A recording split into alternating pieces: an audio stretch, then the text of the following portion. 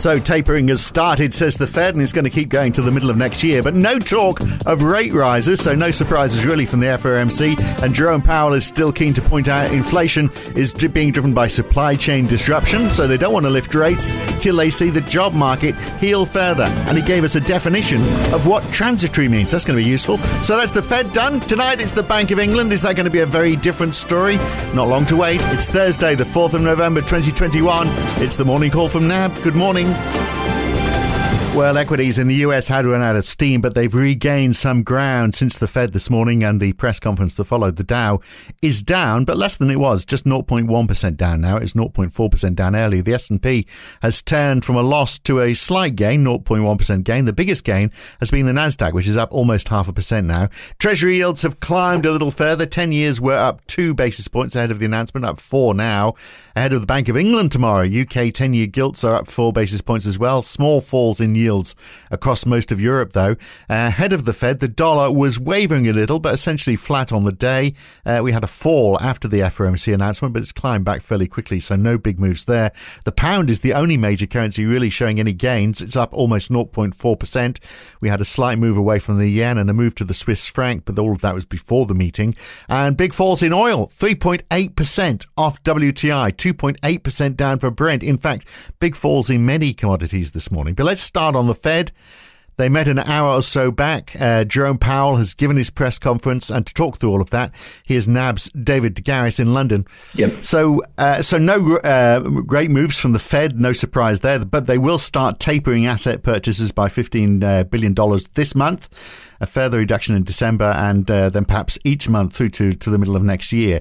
I don't think there's any surprises in any of this, is the Dave. I mean, and also the fact that, Jerome Powell in the press conference that followed reiterated that all of this is completely unlinked to the interest rate policy. In fact, he said this does not imply any direct signal on interest rates, which again he is saying is all to do with inflation being transitory, and they want to see jobs pick up before they do anything. Pretty much, Phil. So, as you say, the market was absolutely prepared for the taper announcement. I mean, even the chair has said that was very, very likely to happen. So that wasn't any surprise at all. And just listening to the press conference seems to be one or two questions on the minds of questioners there. One is the inflation question. How much of an issue is that?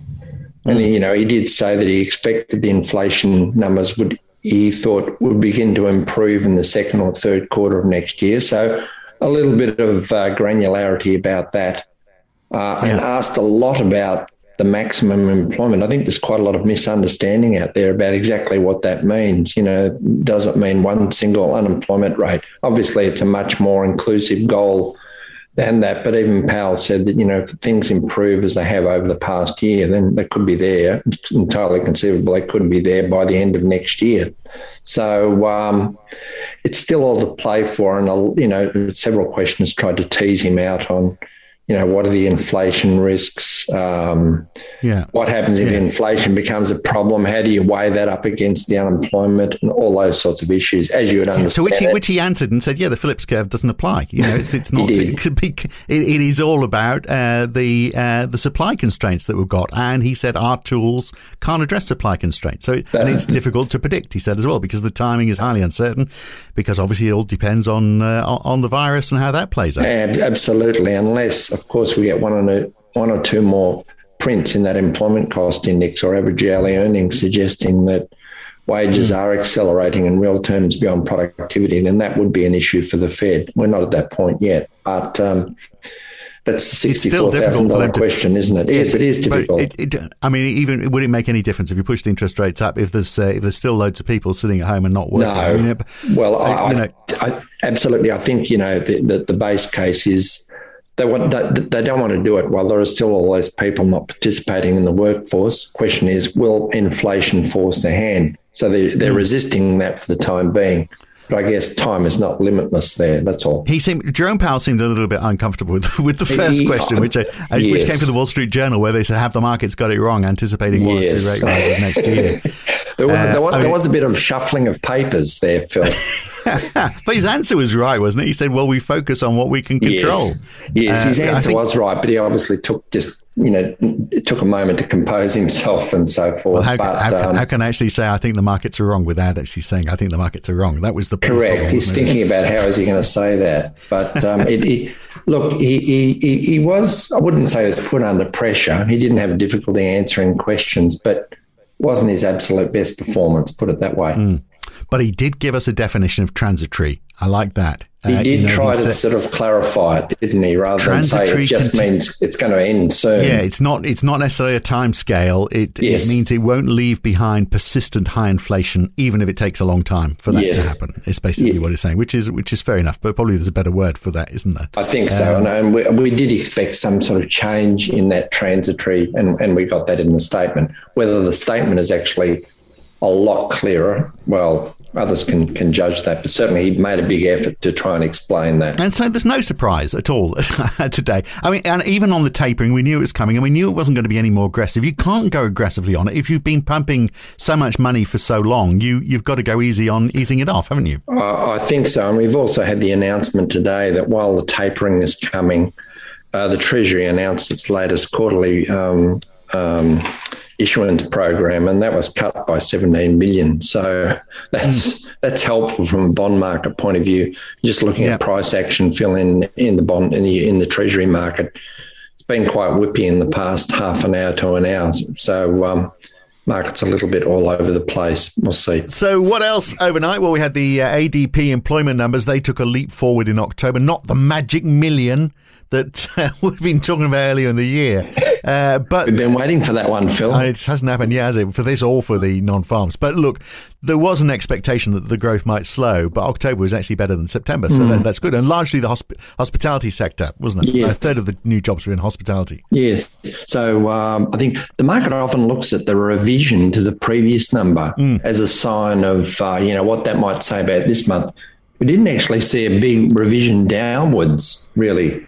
So it's hardly revised at all. So does that tell us that this number in underlying terms, because that's one of the feeders into the ADP, which is what's been happening to payrolls and then what's happening in their own survey in the month. So we had a similar flavour last month, didn't we? Yeah. So, it's all to play for here. But 571, it was still a biggish number, or biggish by recent standards anyway. Yeah, still a way to go though, isn't it? And it's not been a great bellwether, has it, lately? Absolutely. So we'll see what Friday brings. But look, a nice boost in non-manufacturing ISMs for October in the US from 61.9 to 66.7. So it shows that there is growth where there isn't this supply constraint, doesn't it?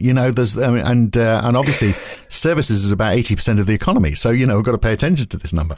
Absolutely. It's a much bigger sector than the manufacturing sector, where these supply chain issues have been extremely prominent. But as you said, orders are still rising despite supply chain issues. So, in both the US ISM and the UK PMI, Phil, the two big messages for me, one was that orders still seem to be quite robust. Yep. I think in the US one, new orders were a record, weren't they? 69.7, which is a big number, up 6 points.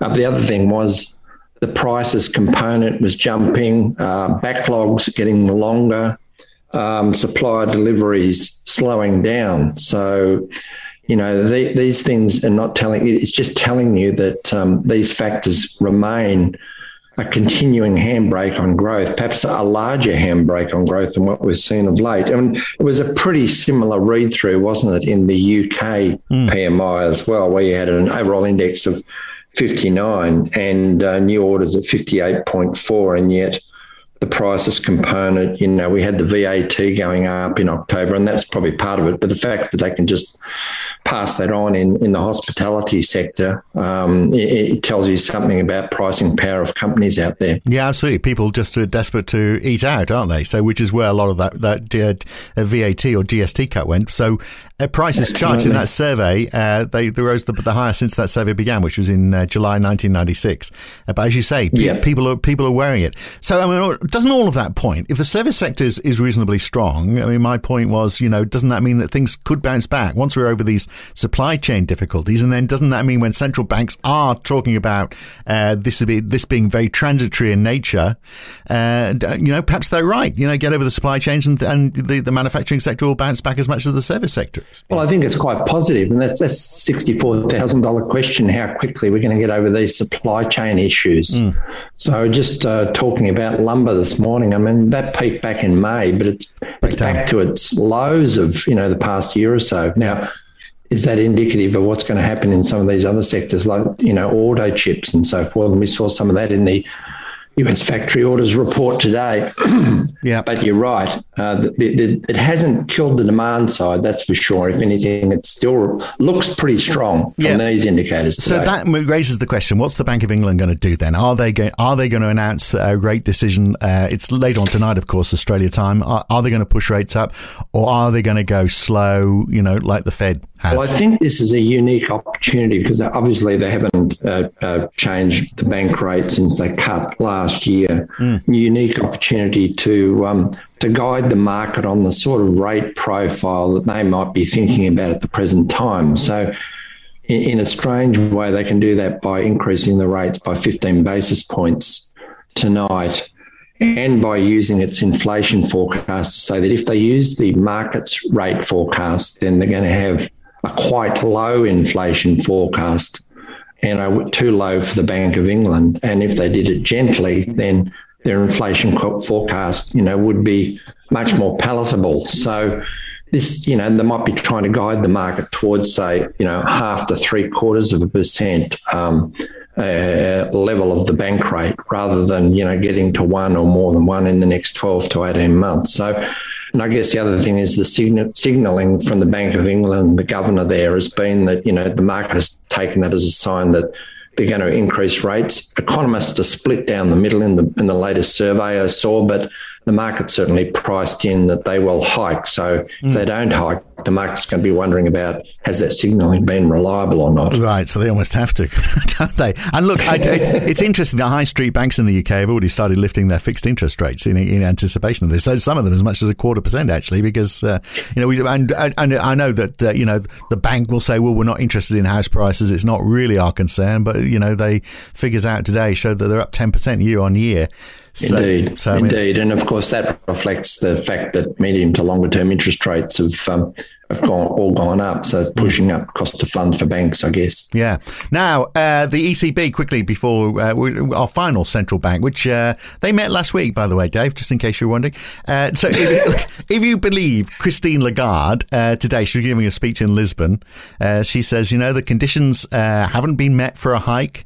Despite the current inflation surge, the outlook for inflation over the medium term remains subdued. Look, the market has lowered its expectations, hasn't it, a little bit? Yes, well, it's certainly nowhere near as aggressive as what they have for some other central banks, particularly, the Reserve Bank, RBNZ, Bank of England and the like. So, she's been pretty clear in what she's saying there. The conditions are not there for a rate rise. And she got clear back up from the governor from the Banque de France today, so Villeroy. So pretty clear that the message there. And I think that message is sort of getting through. I guess it's not surprising that there is a sort of a risk of a rise towards the end of next year, but not much before that. Yeah. And very quickly on oil, we haven't talked about it for the last few days, but we're seeing the EIA is reporting an increase in crude oil stocks. Yes. Again, we saw overnight up 3 million barrels. Last week, it was up the week before that. Interesting that you got Joe Biden asking OPEC Plus to produce more oil, but clearly they're having difficulty using what's being produced right now. Yeah, it's interesting. It's getting to interesting levels, I think, Phil, just from a market point of view. So it's been around that $83, $84, $85 barrel range, and here we are just over $82 for Brent. So it was already going down before the weekly inventory report, and it's chipped another $1 since then. So... we got strong demand indications, but, central banks possibly increasing interest rates. So it's mixed messages out there for the oil price right now, that's for sure. Mixed messages everywhere. In fact, there is news coming in that nuclear talks are going to resume with Iran. This is Iran saying this. So on the 29th of November in Vienna, that's happening. That has pushed oil even lower, another 1% lower just now, beyond what we said at the beginning of the podcast. It's hard to keep track, isn't it? Look, we get Australia's balance of trade today. We get the final numbers for retail sales, the services PMI for Germany this evening, the weekly jobless claims for the United States. But really, it's all eyes on the Bank of England tonight, isn't it?